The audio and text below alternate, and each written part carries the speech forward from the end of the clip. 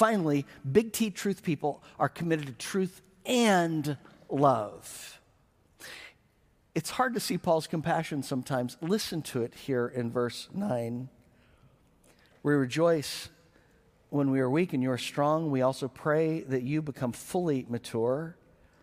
I'm writing these things while absent so that when I am there, I may not have to deal harshly with you, in keeping with the authority the Lord gave me for building up, not tearing down.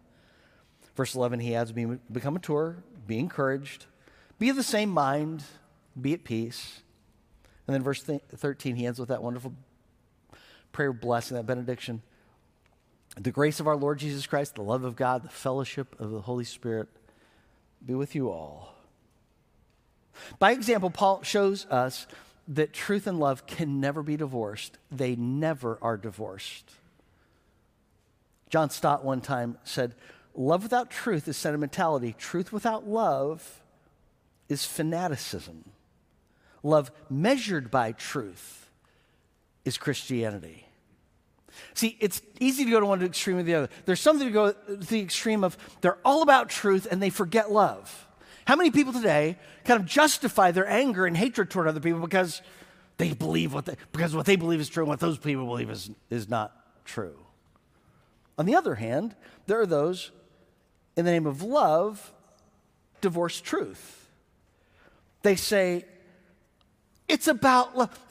A preacher one time got an angry note that because he was preaching biblical morality, the note said, it's all about love, you judgmental, and then he gave a curse word. It's all about, something missed the irony there.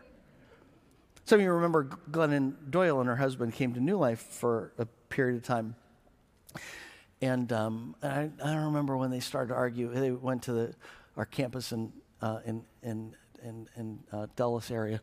They started to argue with the campus pastor there about biblical morality and finally left. In her book, Untamed, Glennon Doyle writes, if you want to change me, you don't love me. Do you realize if that's true, Jesus is the most unloving person in history? Because Jesus wants to change Glennon Doyle. He wants to change everybody. He wants to make us new. He wants to make us holy. He wants to set us free. He said, be perfect as your heavenly Father is perfect. So now Paul says, I'm writing these things for building you up, not tearing you down. The problem is some people never get clear because they're afraid of offending people, or they never get, or they just kind of back off and change what they believe because we get beaten down, don't we? I heard about a guy, he and his wife were arguing about trying to make a decision. Were they going to get a cat or not? The wife wanted a cat. The husband didn't want a cat. For months, they negotiated. We're going to get a cat or not? Yes, get a cat. No, not get a cat. Wife wanted a cat. Husband didn't want a cat. So after months of negotiating, they came to a compromise. They got 3 cats.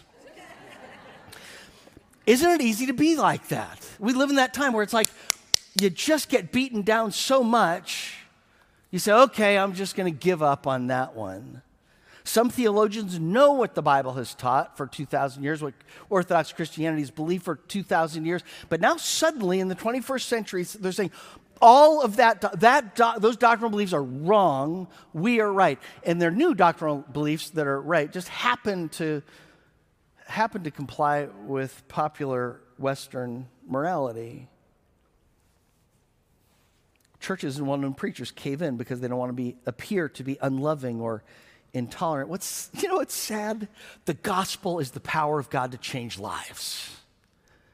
And when people don't understand it, when they're ashamed of the gospel, they don't believe in its power to change people's lives, and so they think they can do better, and so they back off in fear.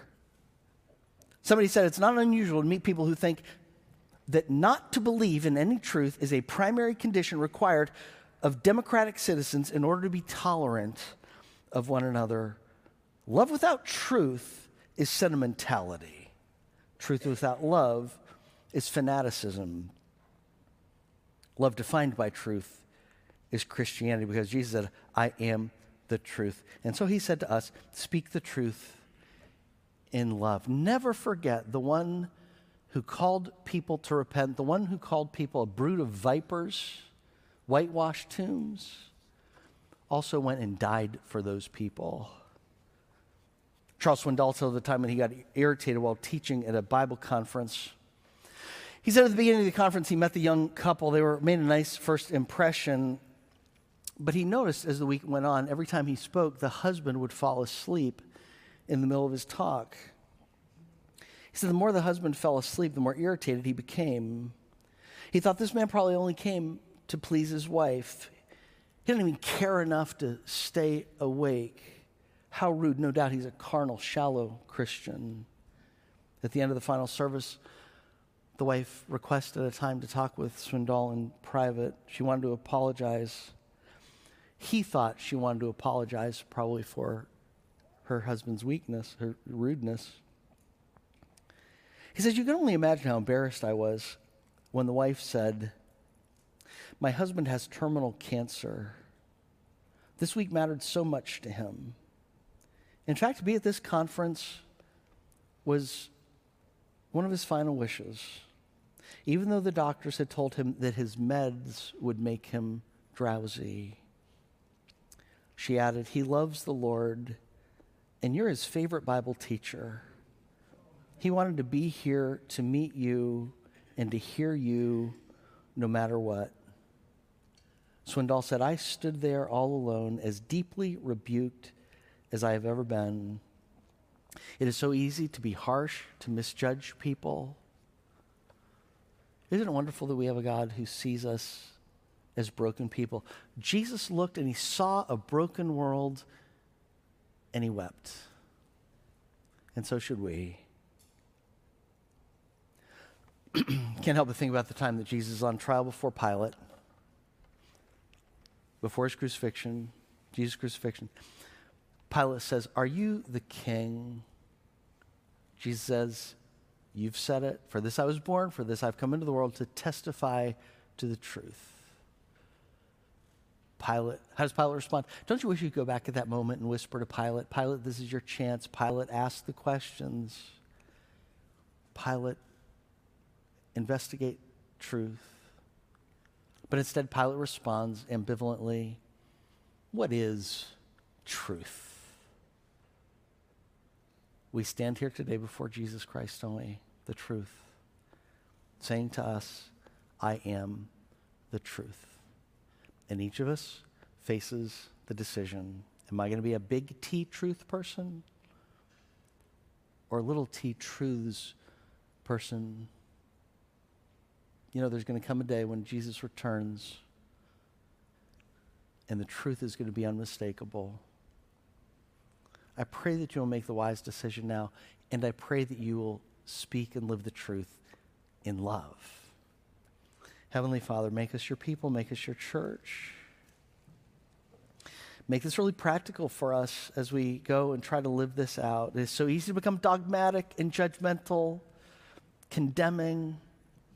It's so easy on the other side to be so unloving in the name of love that we allow people to perish, but at least we haven't made them uncomfortable. God, help us in each moment to know what it means to be like Jesus. Through Jesus, we pray these things. Amen.